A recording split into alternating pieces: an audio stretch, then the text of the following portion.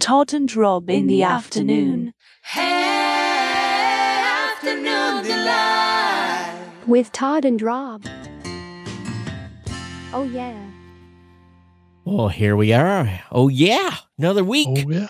And it's an exciting week. It's the week leading up to Podcast Movement. Yes, everybody's scrambling around trying to get their schedules pulled together and trying to figure out who they're going to talk to at the event. Oh, yeah, it's crazy times, all right. I'm not really worried about that at all. You're not? Good. Nope, that's going to happen natively. Well, it does do that as well. I agree with you. And I don't specifically go seeking out a whole bunch of people. I don't need to do that. But we're more worried about getting two products out the door. One that is going to be announced tomorrow morning, and then one that, fingers crossed, I make it Monday.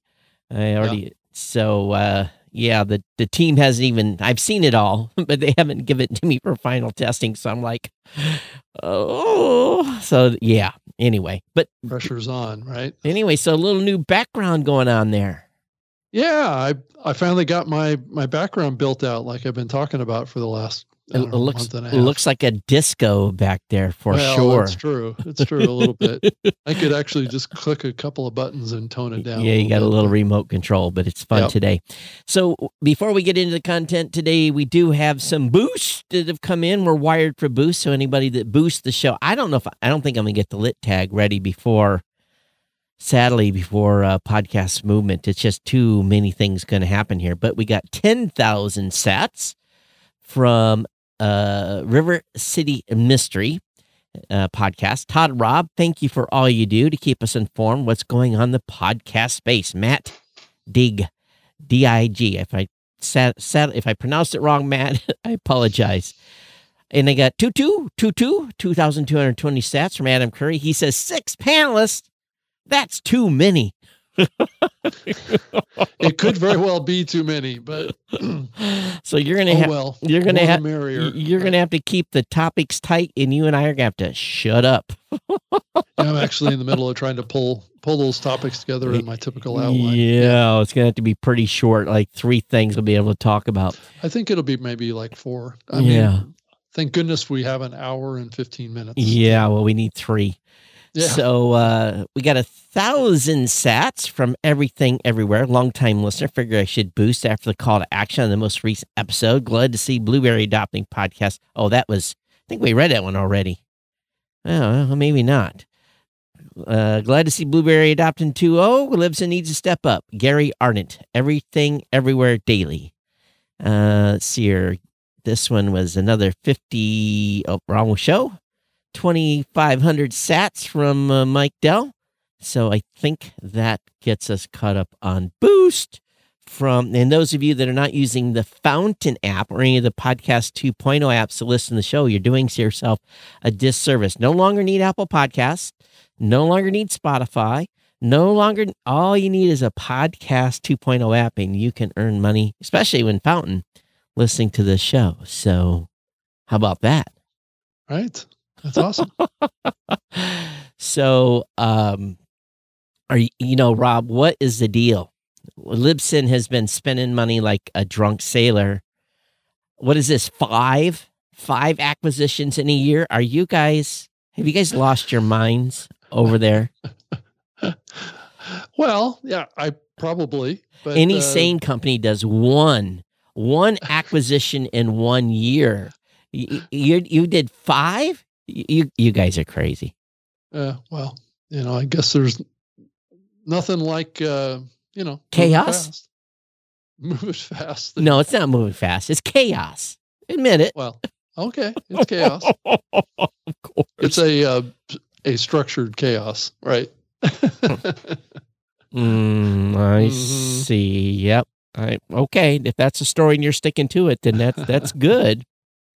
I think we wanted to kind of get more involved in the European market. So the company that we acquired, Julpa, who's in Berlin and Munich and all those, that gives us a little bit of a footprint in Europe. So I think it's good. You guys weren't already doing business in Europe with Libsyn? Well, we were to some degree, but there's nothing like having a physical presence there that actually understands the market on a day-to-day basis and can focus on it. So, yeah. All right. Well, like I said, yeah, good for you guys. Like I said, spending money like drunk sailors. Holy cow. Yeah. Oh, well. Yeah. Busy. So one thing I can do here on the show is, because we're cutting it loose largely this afternoon, just the press release and blog post I'll go out a little later today, but we're done. We got the programmatic built. It's tested. So all Blueberry hosting customers, as of probably tomorrow morning, will be able to monetize. Flip the switch. Yeah, it's going to be exciting. Our biggest challenge was the PowerPress integration, because we have to do some things. On our regular publishing platform, it's easy. We just flip a switch and we change some URLs and it's done. Well, because all the PowerPress users are basically on their own .coms and they control their own RSS feeds, we have to do a sync. We basically do a little connection, do a little API call, do a little flip-de-doo-dah. And they tested on my show, Geek News Central, about 30 times, and I backed the system up, but I was fully expecting them to thrash my URLs because there's 3,000 media feeds that had to be updated. Right. And the first time they did the flip, I said, hey, guys, we don't need to be flipping the MP4s. Those aren't getting monetized. So they had to go back and do some more code. But anyway, it's ready. And so this has been a long time coming. But I will give you one hint, Rob, on what we're doing on Monday. Okay. And it's a feature that will benefit listeners. Mm-hmm. Want to take a guess? Have no idea. Good. That's great. That means you guys can't code it up over the weekend. Actually, I don't think. Going to scramble and get it out before you. Yeah. Well, because we are launching programmatic ads as well in this time frame. So it's called auto ads. So when do you guys turn that on? Well, it's actually been operational for a while. It's been in just with a few customers as we've been kind of scaling it up. So it's actually been active for a few months now. It's just not across the whole ecosystem. Yeah. So not quite yet. Yeah. So we're cutting it loose to everyone.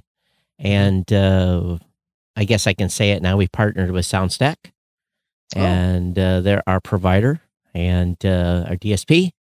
And I guess that's the correct term. I don't know. Yep.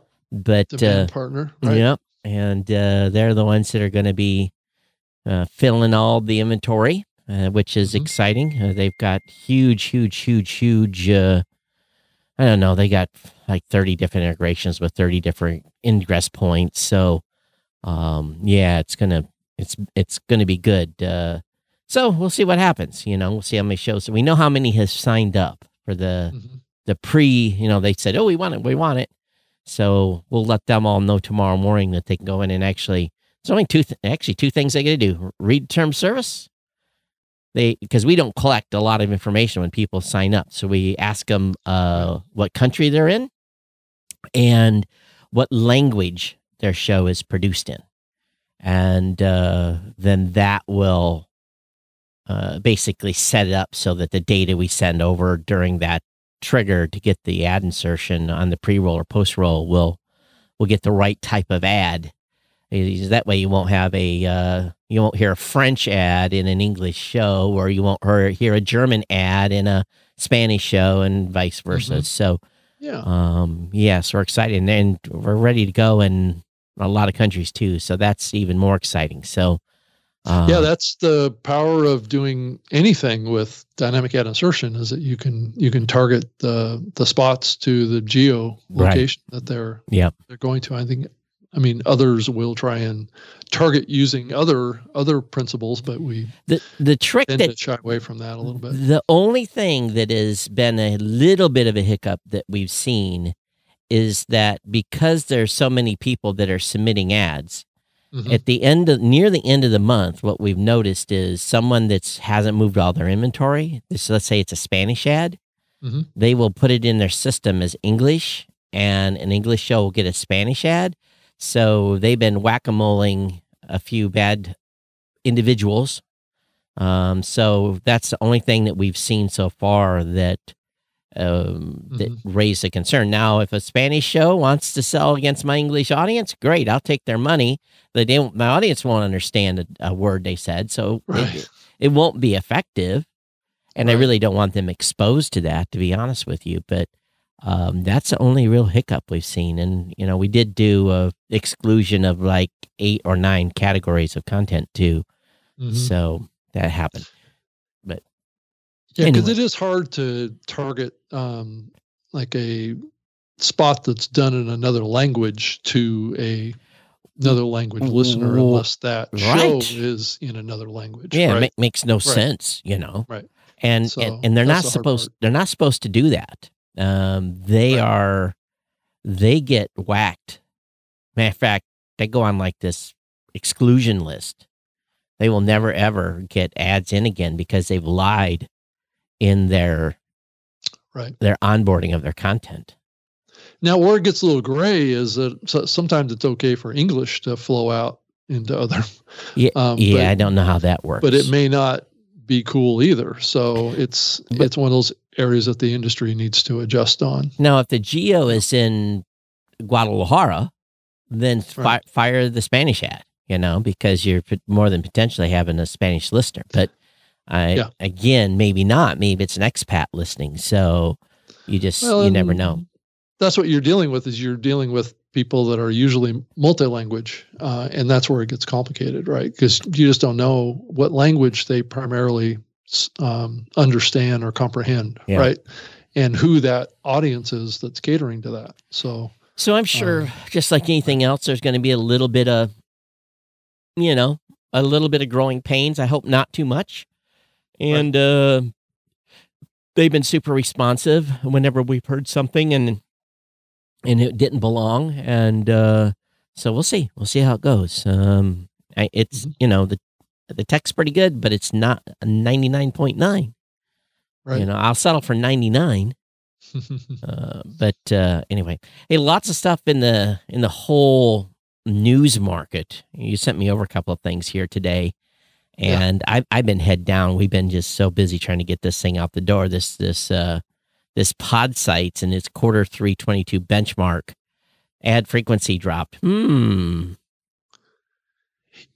Yeah, I think it's kind of interesting. In this case, fewer might be better. Is the key takeaway. I mean, how many times do you want to hammer that listener with a message before they get it, right? And at some point, there's a threshold that you get to where it becomes an annoyance, and then they turn and have a negative perception of the brand. So it's a balance, right? As with a lot of things in podcasting, it's a delicate balance to try and get things right, not upset people, but keep a positive kind of relationship going. So average frequency dipped 6.3 to 4.7. The company says improved ad effectiveness. Now, what's even more bizarre, they said that programmatic ads work better than embedded ones. Now, did they get their language wrong? Are they supposed to say the ad inserted ads? Host endorsed ad inserted ads work better than embedded ones? Is that what they meant to say?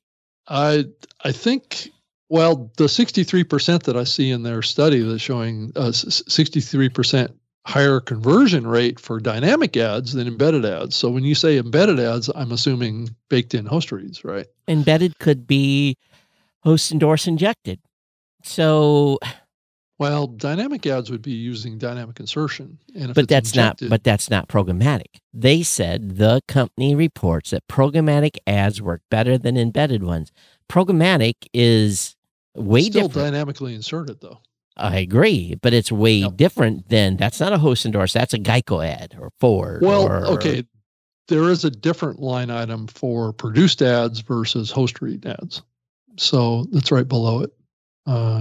27% more effectiveness for produced ads. Okay. And what was the effectiveness for programmatic ads? It doesn't actually break that out. Oh. I would imagine that produced ads would be more programmatic ads. I would think so. Right. All right. So, but more and more, a pre-recorded host read is a produced ad too. But I guess it depends on who's doing the producing. Right. Right. Is it the brand or is it the host doing the host read? Right. And are we talking about baked in? So I think that there's some definitional issues being used as terms are being thrown around because there are some distinctions here that make a difference. Right. Mm-hmm. But yeah. But it is kind of flies in the face of what we typically have heard, where the embedded ads or baked in, maybe I'm assuming that's what they're implying here, has always been more effective because it's more authentic, because it's read by the host, all that kind of stuff. Right. What they're saying here is that the pre-produced dynamic ads may be more effective, which if it's pre-produced by the host, yeah, maybe, of course. But it's again, if they're not clearly drawing the lines. No, that's the thing. If you're being effective, the pre-produced ad should not sound any different than the host endorsed ad. If it's done right, it would two in the same. Right. But a typical Geico ad doesn't sound like a host read. No. So I think that's where the line is for me anyway, as I think about this. Right. Yeah, I think so too. So it's curious, I guess. But is the average frequency dropping because less money's being spent? Yeah. Well, maybe that's a good thing. I don't know. I don't know. Hey, go ahead. Yeah. Yeah, I was just going to mention about pre-rolls, which I think I've been putting out for a long time, that mid-rolls are the way to go as you look to the future. Of course. But it still appears that the ad buyers are still looking for pre-rolls. It's easy. Yeah. It's easy. Wow. That's the case. By the way, I found a new Red Bull version I like. It's the strawberry apricot. It's delicious. And I know a lot of people aren't Red Bull fans. This is delicious. Strawberry apricot. Red Bull still looking for that sponsorship here. Well, supposedly we're on dynamic ad insertion now, right, Todd? Yes, so we are. Maybe is Red Bull running campaigns? If anybody hears one, let me know. And that's another thing too. If this audience, if you're listening to the audio version of this, and the fill rate's because we just kind of turned this on for this show. So it's going to grow over the next 60, 90 days as they learn about the show. If you hear an ad that's not appropriate, send me an email and send me the actual media file. Yeah, that's what I want. I want the media file. So let us know if you hear something just is completely whacked. There's a lot of people, Todd, that don't know how to get the media files anymore. Huh? I would say that there's a lot of people that don't know how to get the media files from podcasts. They're on their phone.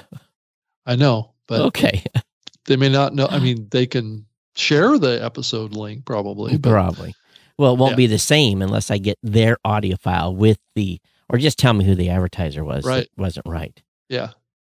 Or if you hear, someone speaking Arabic or something, whatever it may be, that's what we want to know.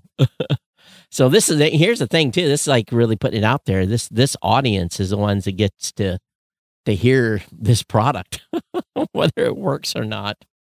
And again, not everyone's going to hear an ad, so it is kind of disappointing when you click play and you don't get one. You're like, crap, but it also knows when I've hit it 2 or 3 times, to try to sample, and it says, oh, no, you've already had your turn. Right. Move on, dude. You're not getting any more. No cheating, no clicking the play button to drive up the ad rates. Right. And so just so you know, I don't do that, but I do probably click 2 or 3 times over the course of the week to hear what's being run. Right. Yeah, I think it was Google with their AdWords and stuff like that had to put filters like that in there. Yeah. In the early days of that type of dynamic advertising. Yeah, they actually filtered the owner's IP. That's right. Yeah, and you weren't allowed to click. You weren't supposed to click.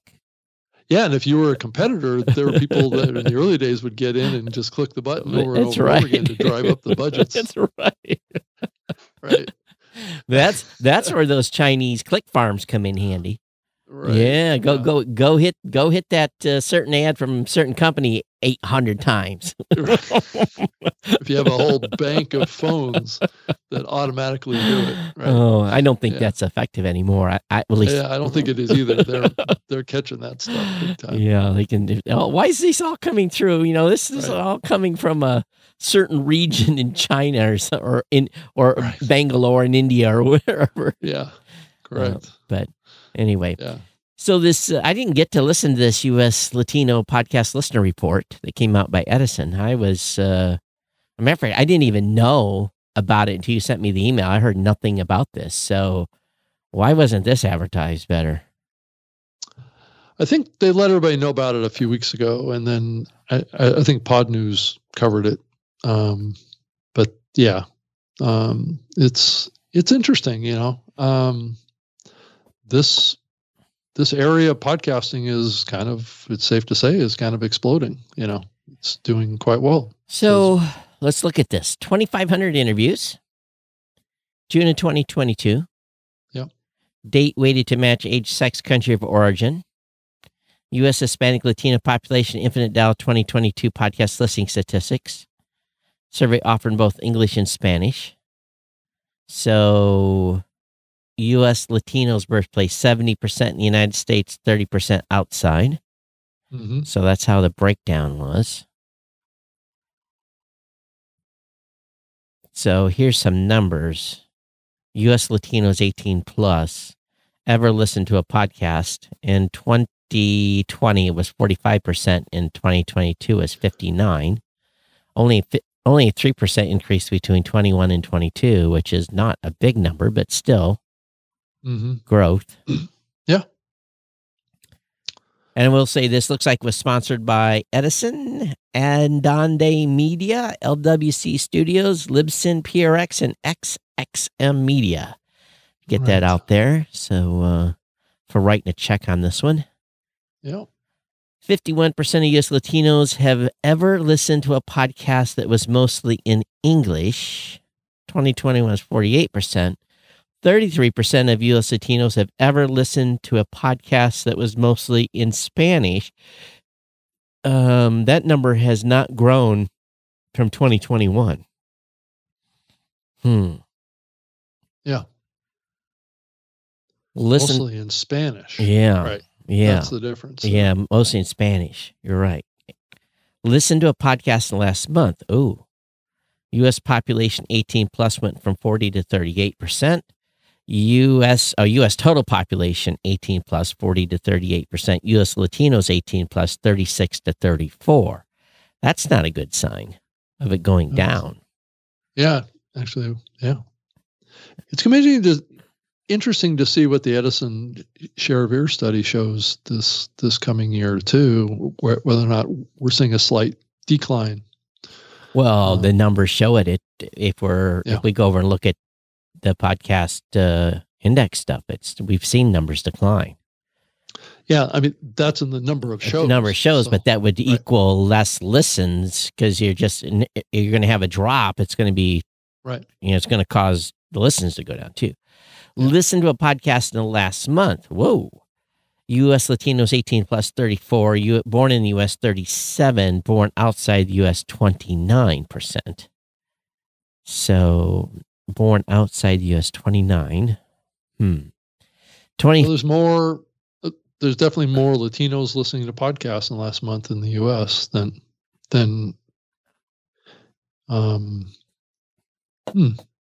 born in the U.S. versus 37 versus 29. Total total Latinos is 34%. Yeah, U.S. Latinos 18 plus, born in the U.S. 37. What's the difference? Born in the U.S. Does that mean that's a population as a whole, that's including everybody, or? Yeah, it's just the Latinos that were born in the U.S. versus born outside what's of the U.S. What's U.S. Latinos 18 plus? That's everybody born in or born outside, I would imagine. Okay, all right. That's a little confusing to me. Yeah. 27% of U.S. Latinos report listening to a podcast in the last week. Okay. Mm-hmm. U.S. Latino monthly podcast listeners, 30% of U.S. Latino adults estimated at 15 million people. Mm. That's still a pretty big group of individuals listening to podcasts. Right. So, this is interesting. Gender of U.S. Latino monthly podcast listeners. Wow. Still mostly men, but it's catching up. But not by much. 53-47. Yeah. 2021 was 58-42. 20 was 55-45. So the ladies have joined the party more between 21 and 22 for sure. It's about it's a 5% increase. Mm-hmm. And then a 5% decrease for men. Yeah. Well, I guess that would make sense. Yeah. Age of U.S. Latino monthly podcast listeners, 2022, 18 to 34, 47, 35 to 54, 42, and age 55 plus 11. See, here we go. This 35 to 54 number, podcasting is maturing. Well, people get old. People are getting older. And, my show's always been 35 plus crowd. So even from the back in the beginning of 04, but, I think when we first started talking about this, Todd, I think we saw that the 18 to 34 number was usually pretty low. And then 18 to 25 was low, but yeah. And the comment that I made is, over time, those people get older, and then they're going to convert over to the other side. And so what we've seen is actually, I think, a much more rapid expansion of the 18 to 34 market than we had seen in the past. So, but it looks like that the 55 plus area it's not really, I guess it's growing compared to 2021, but it's about the same as it was in 2020. So Tom just said, sorry, I missed his comment earlier. We're putting out a study on Tuesday that is the best look at these differences that I've worked on. And so that's great. They're putting out something. I don't know exactly what the title of it is, but Tom seems pretty doggone it. He's been raving about this for like the last 2 weeks. Oh, yeah. About this, the data they're going to put out Podcast Movement. So we're going to have something to chew on coming out of Podcast Movement for sure. But sadly, we're going to be off the week after Podcast Movement because I'm going to be, where am I going to be? I think I'm going to be in Vegas the day we're supposed to do the show, speaking to a group of people. But interesting on this breakdown on age. Let's move on here. Religion. Now, this should not come as a surprise. Religion of U.S. Latino monthly podcast list, 40% Catholic, 31% other Christian, 7% other religions, atheist 22. This is a stark difference from, I think slides I've seen in the past, if I remember correctly, in the United States, the folks that are denominational are much less, I think, if I remember. But again, I don't remember the AB on this, but not surprised. It's 71, 78% are Catholic, other, Christian, or other. So faith-based shows in Spanish probably do pretty well. Yeah, I would imagine they would.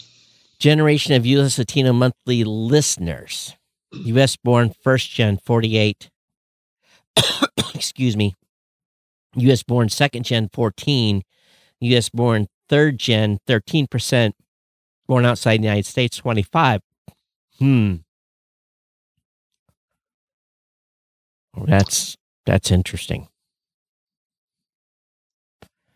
I do have to say, I kind of wonder why this data. how this data helps the industry knowing this, I'm not quite sure. Well, I understand. Yeah, think about that for a second. I mean, it's not like there's going to be any kind of. I mean, it's a interesting.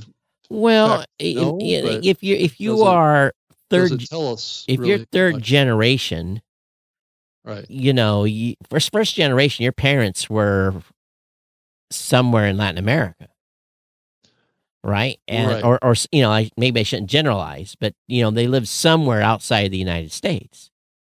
So they were born here, but their parents weren't. So there's a different perspective. If you're second gen, then that means your grandparents were the ones that immigrated here, and then third gen, it's like, you know, the great grandparents.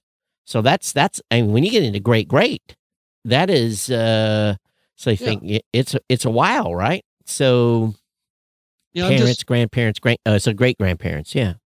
Yeah, I think it's an interesting data point. I just not quite sure I understand what the mapping is to podcast listening. But yeah, I guess they just, you know, they try to figure out, you know, how long has your family been here? How ingrained in America are you? Right. Maybe that's the thing. I don't know. 17% of U.S. Latino monthly podcast listeners identified as LGBTQ. That's an interesting number. Mm-hmm. What is the U.S.? I don't know. That's an amazing number to me. That's a wower. Wow. Yeah. 17%. Yeah, it's a big number. That's a big number. I think you're talking about 15 million people, right? It's a big number. That's a big number. I'm kind of surprised about this. Wow.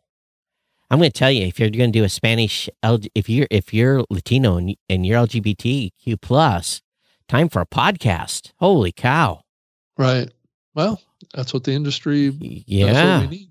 That's wow. That's a big number. I don't know. I wonder what the U.S. population. You know, here's the thing to think about too. It could be fairly close to that.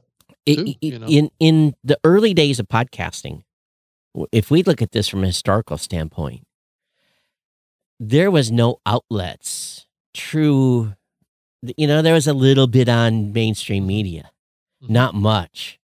But in the beginning of podcasting, the big shows came out. Feast of Fools. There was a whole line of LGBTQ shows that launched in the very, very early days of podcasting. Some of the shows are still going today. And this was 2004, 2005. And why did they launch? They launched because this was the only, at the time, was the only outlet to be able to get distribution, be able to get the word out. There wasn't this, like today, the embracement of LGBTQ in mainstream media. It wasn't like that. So the LGBTQ space, that's why the podcast awards, we've always had an LGBTQ category from the day one, because there was a big representation. Yeah. Right. Yeah. And Todd, if you look at the next slide, it talks about 7% of American adults. Oh, there's the number I was looking for. Have identified as the LGBTQ. So 7% of American adults identify as LGBTQ. 11% of Latino adults in 2021 identified as LGBTQ. So that number has grown then. But listen to this. In 2018, 22% of Latino millennials identified as LGBTQ, as according to the University of Chicago. Oh, so I don't know that this is 7% of American adults identify as LGBTQ plus podcast listeners. No. This is overall. Overall population. Yeah. Right. So if you look at between seven there, so the Latino over-indexing. Yeah, the Latino community is over-indexing. Absolutely. Wow. As podcast listeners. Right. Right. Huh. Yeah, that's what this means. Tom says U.S. population according to last Gallup data. I need to read more what he's saying here. You said 7. I don't know what that 7 was in reference to. I'm sorry. 7%. Oh, yep, 7%. Right. So it is over-indexing by 10%. Well, or is it? Wow.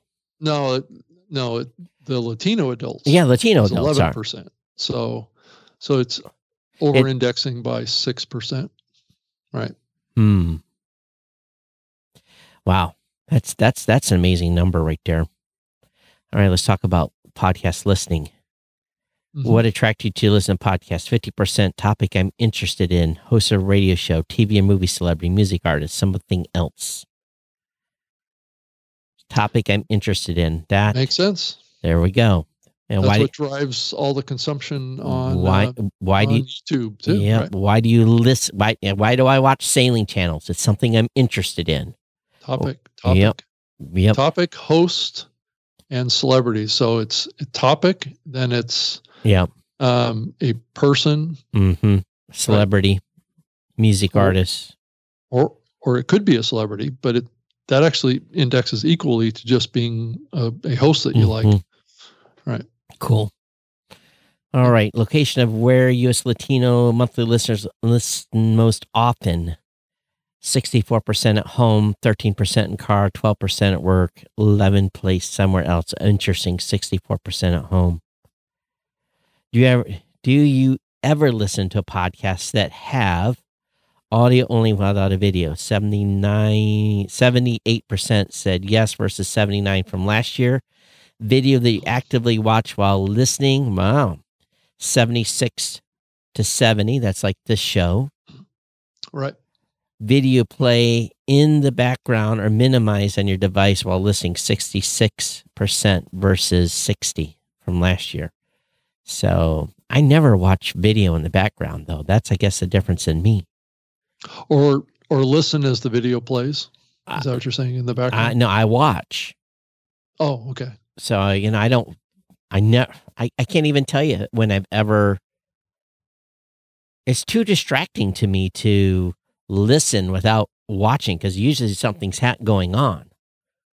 Now, I guess if it's a podcast like this, you can probably, not a lot of interactivity going on. Like today, we're showing screens, but 78% of U.S. Latino monthly podcasters ever listen to podcasts with a video component. Again, 8% listen exclusive podcasts with video that were actively watched while listening. This is why we need to get the lit tag going on here. Yeah.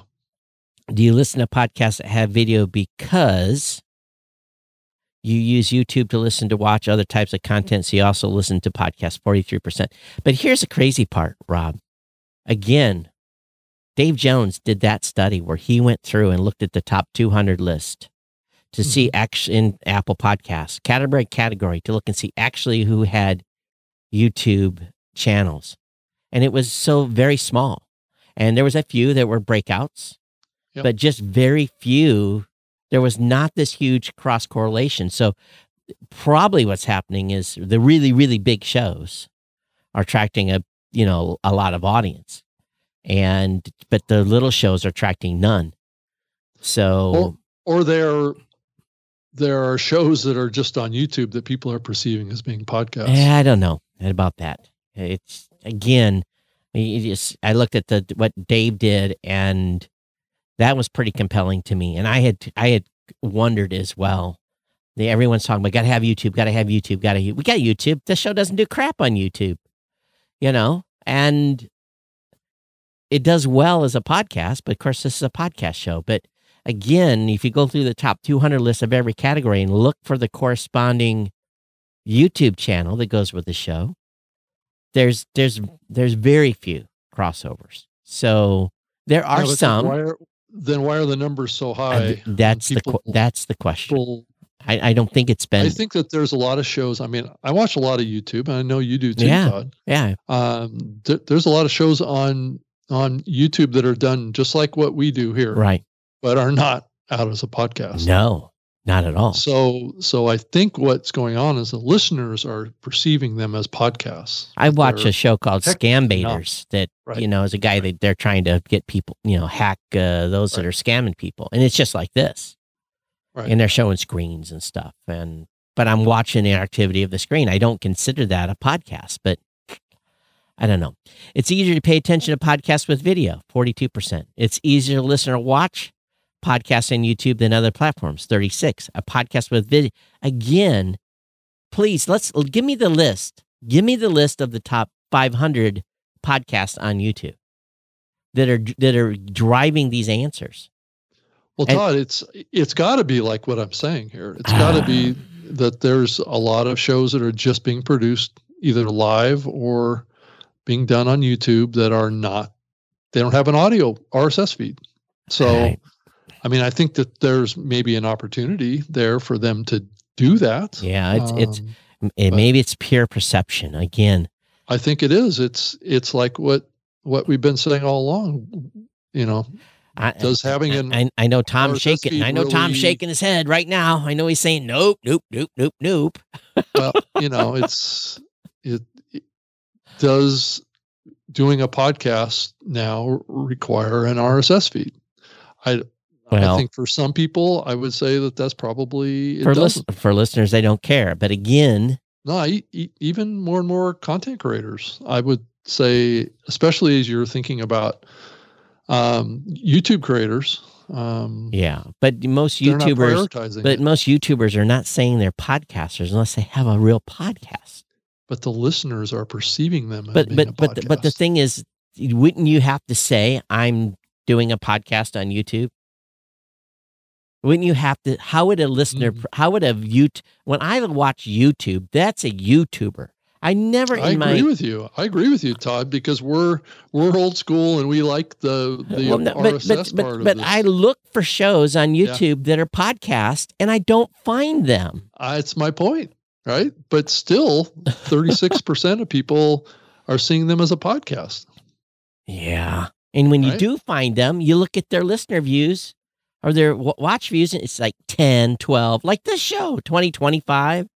And not many people are watching on YouTube. At least there are shows out there, huge. Don't get me wrong. There are some that are very, very successful. They are the outliers. Well, Todd, I think it's also, I've been watching a lot of kind of trainings on how YouTube's algorithm works. And it does skew towards certain topics, and the algorithm will actually create an audience for a show. But when I specifically search and seek out, because I've been doing this a lot, I keep scratching my head about this whole YouTube thing that keeps coming up. Yeah. I just think, Todd, we need to learn more about the algorithm at YouTube. And also, for the kind of show that we do, is the users of YouTube looking for the type of content that we're producing? And I'm not quite sure. I mean, I think it's a very, very niche audience on YouTube. Yeah, I continue to ask podcasters too. I talk to podcasters. You got a YouTube channel? Right. How's it doing? And they're like, waste of time. So I don't want to put. We see this data, and I'm like, where's the correlation? Will you please tie that together? I want to know. I do. I want that tie-in. Prove to me. This is the data right here. It is the data, but the problem is, where are the successful YouTube podcasts that are corresponding to what's in Apple Podcasts? There isn't a correlation at all. Yeah, I don't think that they are. There's no correlation. The content creators on YouTube don't think of themselves as a podcast. No. Well, then how does a listener, how does a viewer of YouTube think that's a podcast? Because they have a perception that a podcast is a certain type of content. Oh, okay. Then that question needs to be asked. Right. And I think that cuts to the core of this entire issue. I'm not disputing the data, but I just want to know show me the meat. Show me the beef. Yeah. It's all in the mind of the listener or the viewer. Yeah, right? absolutely. That's what we're talking about here. It's not a technology thing. It's not a I know Tom's not over there anymore, but don't eat me, Tom Webster. I don't think he would eat us, but I think he would definitely try and clarify on this. I'd love. That's the thing. It's let's go on here. There's another page of this. Right. Do you listen to podcasts have video? Because the podcasts you listen to post short clips, 28%, and that's what most people do. Right. Podcasts you listen to is only available with video, 26%. Now, there's an interesting number. A podcast you listen to is only available with video. Right. That's part of the answer to your question. There we go, because I'll be honest with you, I know what the percentage of podcasters are actually truly doing video. It's less than 5%. Right. And then a service you use to listen to podcasts only has podcasts with video. Oh, interesting. Which is, I mean, there's really only one platform, right? Or was it Spotify and a few of the apps, right, out there, podcast apps that have video support. So interesting. You want to make the most of your YouTube premium account. Now, here's another thing, too. Let's just be honest. The majority of podcasters are doing live like you and I are doing video, are not making their podcasts available, AKA we don't have to get technical. They're not making them available via an RSS feed because it's too expensive. So they put it up on YouTube. Right. So I can agree. It's free hosting. So I can say that I would agree that if this show, in a listener's perspective, if we didn't have this show available as video and someone watches on YouTube, they'd say, yeah, that's a podcast, because we portray as a podcast. Well, Todd, also, I think as you look at this show doesn't have a separate channel either. So no, but I don't know that's necessarily a huge issue, but we also don't mention in the show, click the go click the subscribe button and the bell, right? Ring the bell. Right. And check out these videos. But I don't hear podcasters that have YouTube, which are the few I can find, doing that either. So right. Because we're catering to what we perceive as a different user different audience, right? Well, that doesn't have those proprietary tools. So the mystery continues. I'm not trying to be an old curmudgeon. I'm just trying to understand and wrap my brain around this. Yeah, and I think this helps paint the picture. I do agree. Podcasts you listen to. Joe Rogan has clips that he posts. Well, I think does he still do it now? Yeah, he's still posting like 2 or 3 minute clips of his episodes. So that's what he's by contract allowed to do with Spotify. So right. So that could be a lot of what you're seeing there is people are seeing clips like that as podcasts because they're Joe Rogan. So here's an interesting thing. Podcast topics U.S. Latino monthly podcast listeners ever listen to. Music's number 1, comedy number 2, society and culture number 3, true crime number 4, TV movies 4, sports 5, health and fitness 6, tech 7, politics 8, music.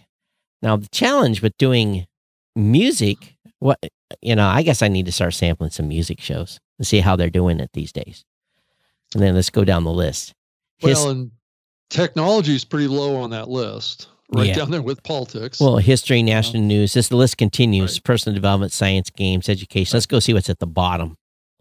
Local news, language, climate, kids and family fiction, news from Latin America, international news. That's at the bottom of the list. So, which of the following music artists would you be interested in listening to on a podcast if they host a podcast? Shakira at 44, Jennifer Lopez at 40, Selena Gomez at 37, Bad Bunny at 32. I don't know who she is. Mark Anthony at 31, Karol G. I know who Mana is, 24. Camila Cabello, 23.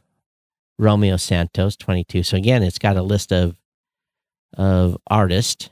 Some of them I know, some I do not. And quite a few Latino. Of course. I see here. Yeah, of course. Which makes sense. This is a Latino podcast listener report. So Latin music's fun. Which is fine types of music: hip hop, pop Latino, classic rock, alternative rock, R&B, bachata, top 40, country, reggaeton, banda, Christian. Now you're not going to see that in a top 10 list of a U.S. listener. No. Classical, dance, soft rock, salsa. Goes on and on. So, interesting. How closely do you follow U.S. national news? 44%. Very closely. Somewhat closely, 38. Local news, 42, 39. News from Latin America, 30, 35. I bet you they get their Latin news. Well, this is just in general. This isn't on podcast. Yeah. How interested you in listening to a local news podcast that primarily includes stories about perspectives from Latinos? 50% very interested, somewhat interested 37, not interested all 13. So about 50-50 there. In the past year, ever directly paid or given money to any local news source? 37 yes, 63 no. I think that's flipped. If I remember the previous Edison report, I think it was pretty high. Such as subscribing to, in the past year, have you directly paid or given money to any local news service? Okay, this isn't any podcast. That's just any kind of news source. Any. 37 yes, 63 no. It doesn't bode well for the news industry, does it? No, but what's that number for podcasts then? Is it the same split? How important is it for you to know about weather? 69, crime 67, prices 66, government politics 58. Goes down and down and down. Weather. Why are you worried about weather? Well. Okay. Extreme storms are a brewing, Todd. Yeah, okay, whatever. Don't start on the whole climate change. Latino podcast. All right. So this comes from, this is, I think, a pull from the previous report from Edison, right? It looks like it. Yeah. So this breaks out U.S. population, podcast creators. We've already seen this. Okay. Yeah. When did you most recently listen to a podcast that was hosted by Latinos? 38% within a week, 28% within a month, 13% within the last 6 months, 10% more than 4 months, 6 months, and 11% never. So it tells you they're listening. Yeah, definitely. Listen to a podcast that hosted by Latinos last month. 66 compared to 62% between 21 and 22. It's going up. As a result of hearing a sponsorship, here we go, or advertisement on a podcast you regularly listen to, have you ever? 69% gathered more information, recommended a product to a friend or family. That's what happens on my show. People recommend to friends and families and people that they know. Of course, I tell them not to write it on the bathroom wall, but purchased a service, 55%. Use the promotion or discount code mentioned, it's 52. These are great numbers. Well, I've told many family and friends about your GoDaddy relationship to go check it out. Yeah. So that's kind of what that 6 degrees of separation, get you 2 or 3 down the road. Yep. Right. It all adds up. It does. Everyone counts towards my monthly minimum.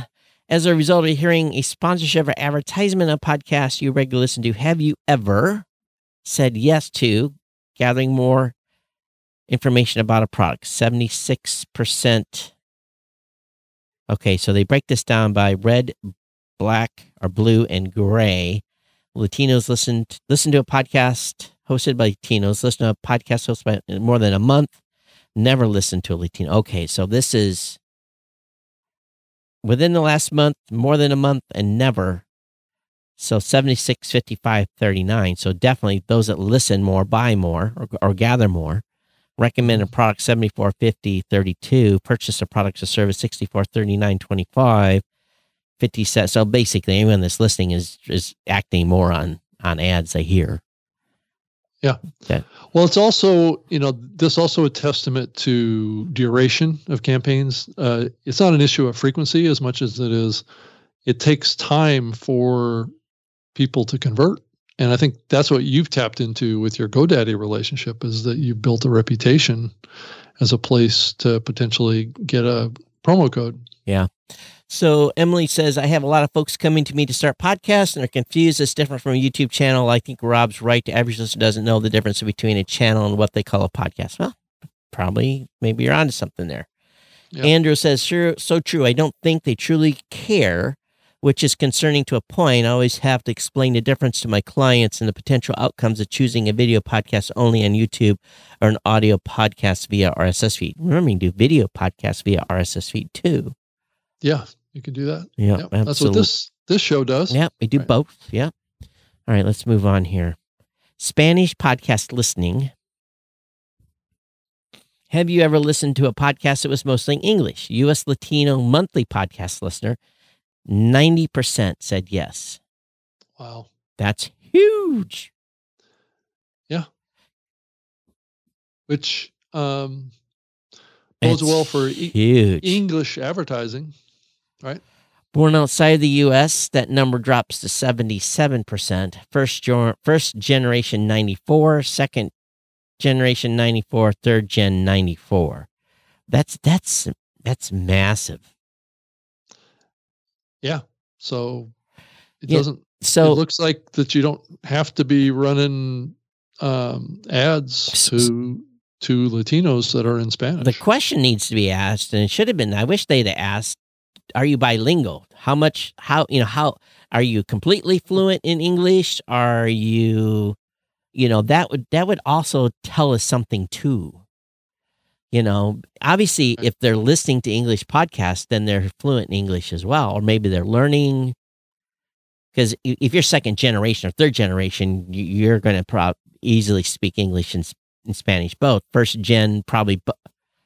I think it's born outside of the U.S. is the ones that have the lowest. Yeah, it's 77% because maybe they have the lowest. Of course, we're being stereotypical here in the United States. We're the only country that mostly only speaks one language. Everyone outside the United States speaks 2 or 3 languages. Yeah, or smattering. I think that's changing as we're, but you're right. I think generally that's the case. I mean, even looking at these numbers would tell you that things are definitely shifting more towards English. And here's where the numbers flip.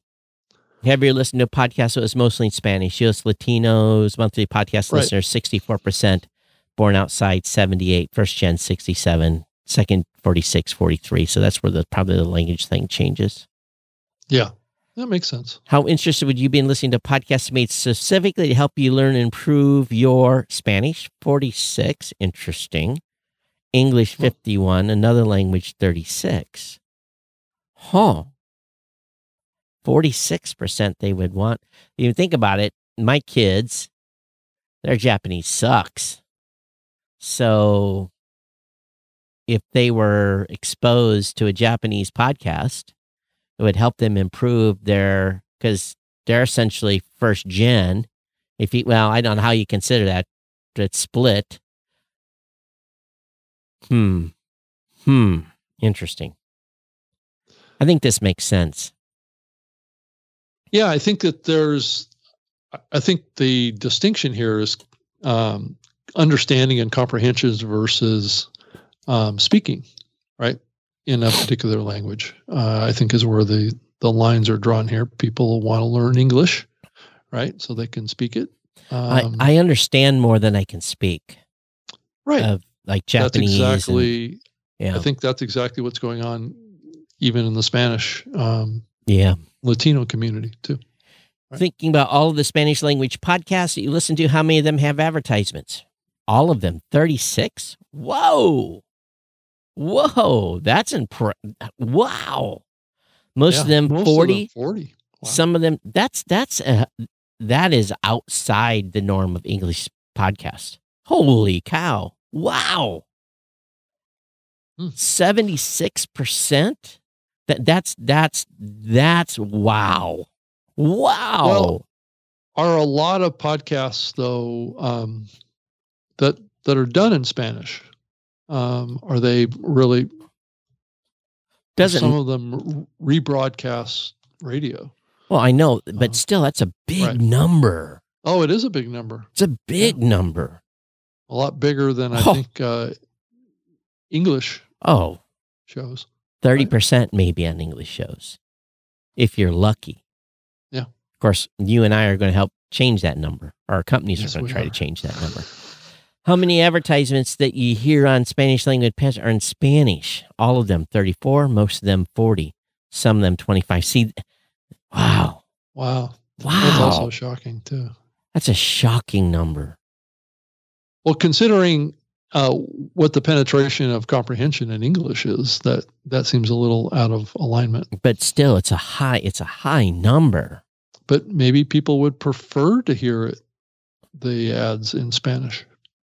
That blows me away. It's almost the same as above, right? Wow. That's crazy. With none of them, 1%. Wow. Wow. How do you prefer to listen to advertisements on Spanish language podcasts, both in English and Spanish? 53%, entirely Spanish 21%, entirely English 17%, no preference 9%. So how exactly do you do it in both languages? Well, the best way I can describe it. Spanglish? Is that what it is? Or, like Tagalog. If I'm watching something on YouTube that is in Tagalog, it is Tagalog with a mixture of English. There's just like this you hear it and then you get 5 words of English and they back into Tagalog and it's back and forth. Yeah, so they're bouncing back and forth. They're bouncing back and forth. So I'm assuming this is what's happening. Yeah. And I don't. So it is a form of Spanglish, but then. I don't hear that. I hear that of course, Tagalog is a little bit Spanish based. Mm-hmm. And again, for the Filipinos listening to the show, just forgive me if I don't get it completely right. But I think this is a phenomenon you don't hear when people in French, when people in France speak French, there is no English. Right. There is no English intermixed. And in German, there is no English intermixed, But if you get outside of some of those hardcore languages, Mm-hmm. in Sweden, they may intermix, and I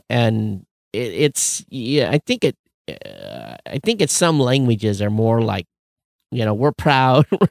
We're not intermixing. I think most English podcasts are probably 100% English and don't mix any other languages. But that's interesting. Yeah, but Spanglish, I guess that's the right way to say it. How do you prefer to listen to advertisements on Spanish language podcasts? Both English and Spanish, 53%. Born in the U.S., 55%. Born outside 40%. That number is about the same as that other one. So. How do you usually feel when you hear English advertisements on Spanish language podcasts? It's more interesting to you, 36%. It bothers you, 12%. It really doesn't matter, 52%. Born outside the U.S., it's more interesting, 22%. It bothers you, 11%. 67%. It doesn't really matter to you. This is an interesting slide, too. Yeah, well, the one that jumps out at me is the born outside of the U.S., 67%. It doesn't matter. It doesn't matter. How do you usually feel when you hear English advertisements on? So I've been reporting when there's been Spanish ads running on my podcast. I'm telling, what are you doing? Right. So I'm on the side of it matters to me. Where this is contrary to, I'm going to have to really sit back and think a little bit here. Maybe it's not a big deal. I don't think it is. I think more and more people have English comprehension. Well, okay, so ask this to a primarily English-speaking person and see why these numbers flip.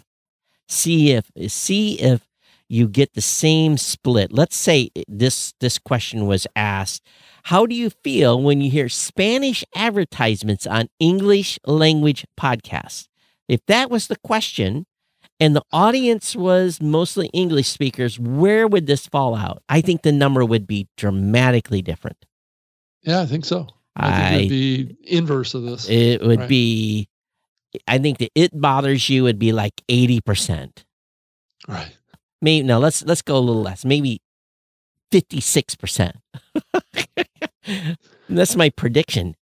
Wow, completely different. It's just a completely different perspective. Mm-hmm. Yeah, that's what's complicated about ads that are done in other languages. It's complicated. Takeaway. Spanish podcast growth can be better, and Latino podcast audience is maturing. So again, thank you to Donde Media, LWC Studios, Libsyn, PRX, and XXM Media for sponsoring the Edison Research Latino Podcast Listen Report for 2022. Yeah. Wow. That one makes my brain hurt a little bit. A few of those slides make me, it's like having this parity shift, right? Well, like they keep saying, this study is something, that, trying to dig into the listener, right? Yeah. And how they see this market is not something that the industry has seen before. So, because we're always so focused on, the overall market and things like that. But yeah. This is interesting how things have changed and how other languages are having an impact on the medium and how we need to start thinking maybe a little differently than maybe we have been. Yeah. Jeff says, I'd love to hear Todd speak in Spanish. Believe me, Jeff, you do not. Hola. You want to see you ¿Cómo try. está? Hermosa. Don't even ask me to try. Right. Espanol. Yeah. I already destroy the English language bad enough. I have this cool translator app. It's by Google. It'll speak to you. It's pretty fabulous. It's amazing how that works. Well, it doesn't work that great because but it's not perfect, right? No, it doesn't always get everything just right. Not at all. And it's even more funny when you try to do Portuguese, because we have a lot of customers in Brazil, and sometimes I'm holding the phone up to the, and trying to get the Portuguese to translate. I'm reading, I'm like, I don't understand this at all. And I speak back and, it translates it into Portuguese, and it's, I said, let's do this on email. Right. Well, I'm excited, Todd. Next week, Podcast Movement. Yeah. So here's the question I actually entitled our YouTube channel today.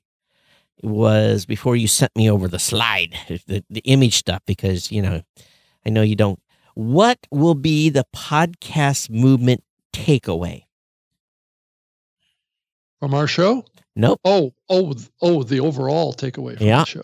Yeah. I'd say, based on what I'm hearing, it's going to be Podcast 2.0. Oh. And what's going to happen to RSS? Can we say what we know already is happening? Well, there's a meetup that's happening. I think it's invite only at this point, though. Yeah. And it's targeted towards platforms that have a piece of the pie, right? I've seen the guest list on there. There's a few interesting attendees, and I'm not going to say who. Right. Well, Todd, I mean, we've done a meetup like this. Yeah, we've done it before. Right. That I don't have permission to say who's all coming. Right. So it's a coalition of loosely related, connected companies that are talking about, maybe some new. And you and I are actually doing a call tomorrow with somebody. So we're actually having a pre-podcast call, pre-podcast movement call, pre-meetup call with somebody. Mm-hmm. So I think there is here's one thing that I took away from, and if you're a podcaster, you're not listening to RSS 2.0 or podcast 2, it's not RSS, podcast 2.0 podcast, you missed one heck of an edition on episode, I think, what was it, 97? I'm going to have to look at my app here. Let me open this up. You're doing yourself a disservice by not listening to Dave and Adam. And there was a takeaway I had from episode, let me look here, episode 97. And I'm going to be frank here. They don't care who does it. Do it. Go out and do it. Go out and copy their work. Use it. Make resources. Give credit, obviously, but they don't own any of it. They just want people to do it. That's that to me. And here's the thing. I think that many times, even I was like, well, there needs to be a committee, or there needs to be a this or this and that. No, there doesn't. There you just go do it. Oh, now you're getting fancy with the colors here, Rob. Everyone, Rob is half green, half pink right now. So, okay, so you turned it to Libsyn green. Is that what you'd say? Yes. So see, be careful here, partner, because I have some of those colored lights in storage, and we can light it up in here too. So we can have light wars. Yeah, right. But the main thing in the podcast 2.0 deal is just do it. And that's why Cridland came out with he's building a resource to perfect. Where is James? So let me see if I can find him here real quick. Here we go. Don't eat me, James Cridland. Yeah, so that's somehow I got a channel dropping off here. Did I? Don't eat me, James Cridland. It didn't come across very good. He started a new website that's going to basically lay out the spec and talk. And it was basically, I know why he did. I laughed when I got the email because I said, oh, someone listened to episode 97 and went out and registered a domain name. So, it was kind of comical to me a little bit, and good. Someone needs to do it. I don't have the time, but there is, well, it's that analogy. You start at the top, you got a big, nice hill. You got nice, wet snow on the ground. You start with a little bit of a snowball, and you roll it down the hill, and it gets speed, and it gets bigger and bigger. Well, there is in my opinion, and I agree with Adam, a year from now, the landscape is going to look very different for Podcast 2.0. There's going to be those that have and those that are, oh crap. Yeah. Well, I think that the bell was rung, right? When Spotify announced that, RSS was antiquated, and I don't think that was the pasture. Nope. I think they've been nurturing this thing. Oh, I know they have been. And working hard, and it's just like, I think we all feel a sense of urgency, though. They pound, yeah. But again, it's a different perspective that I've now attained. It's like I've realized that I can't wait for the 97% to figure it out. I have to build it for the 3% so we can inform the 97%. Yeah. Yeah. We have, right?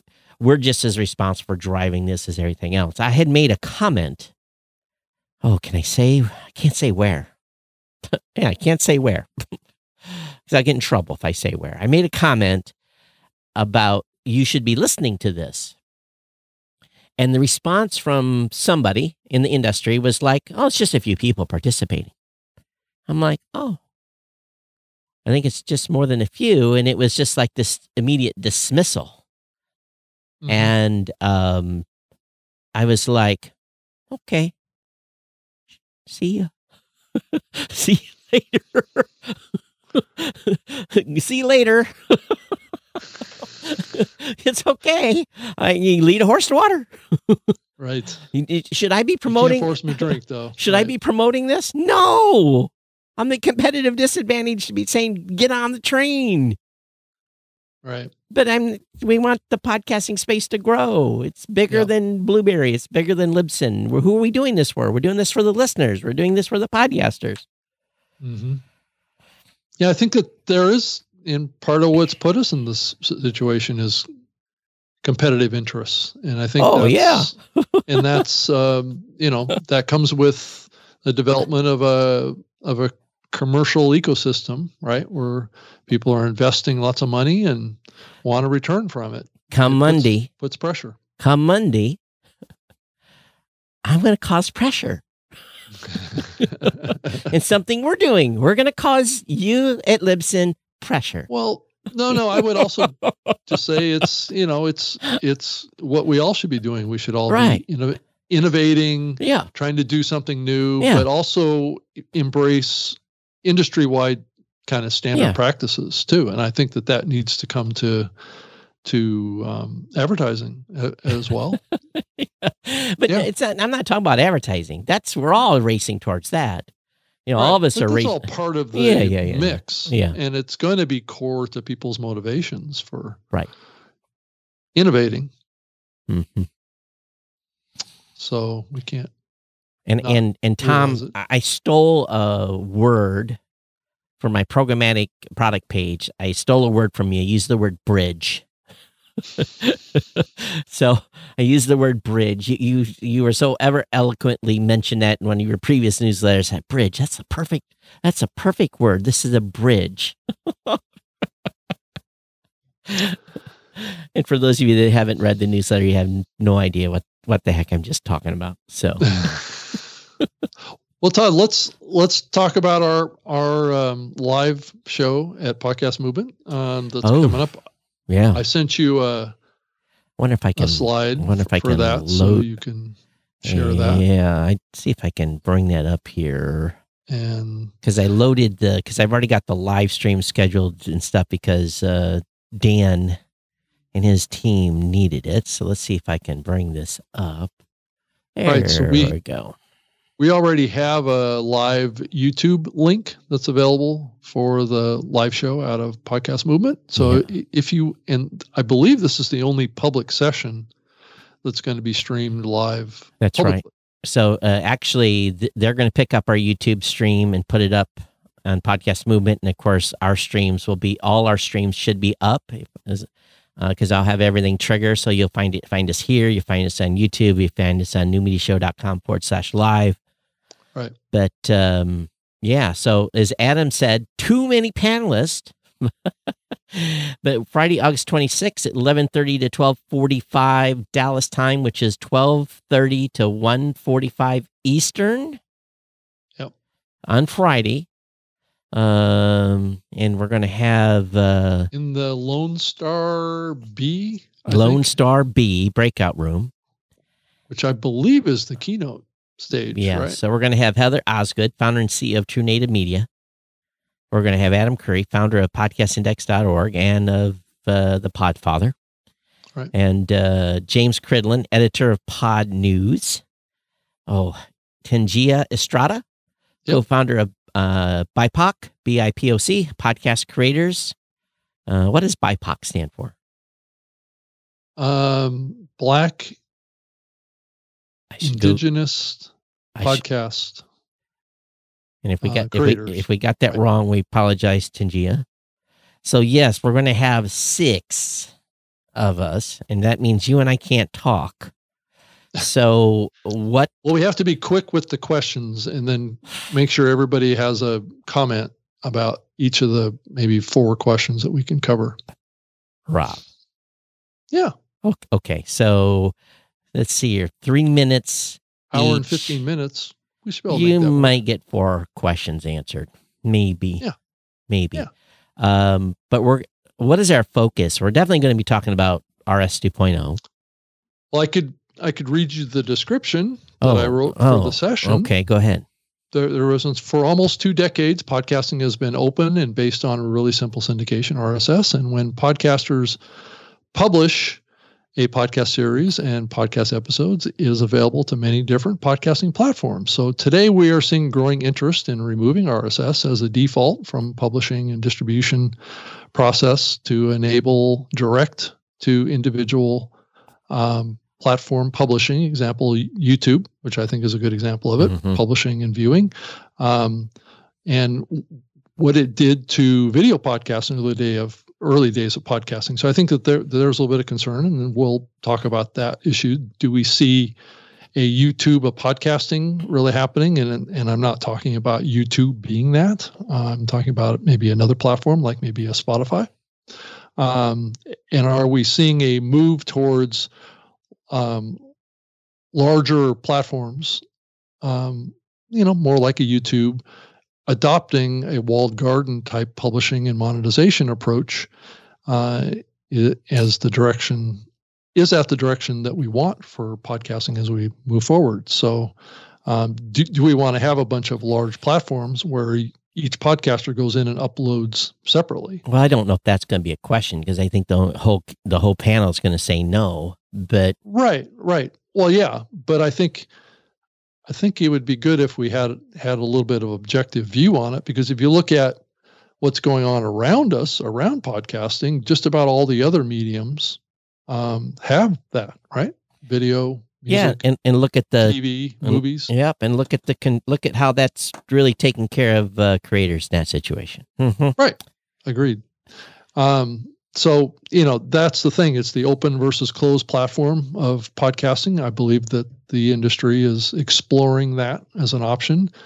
And should we be concerned about the recent push towards professionalization and revenue as we move forward into these platforms and these large vertically integrated podcasting platforms? But I'm going to take us into other topics as well, not just what's in the description. But that's the core, I think, of what the bigger topic that we can talk on stage about.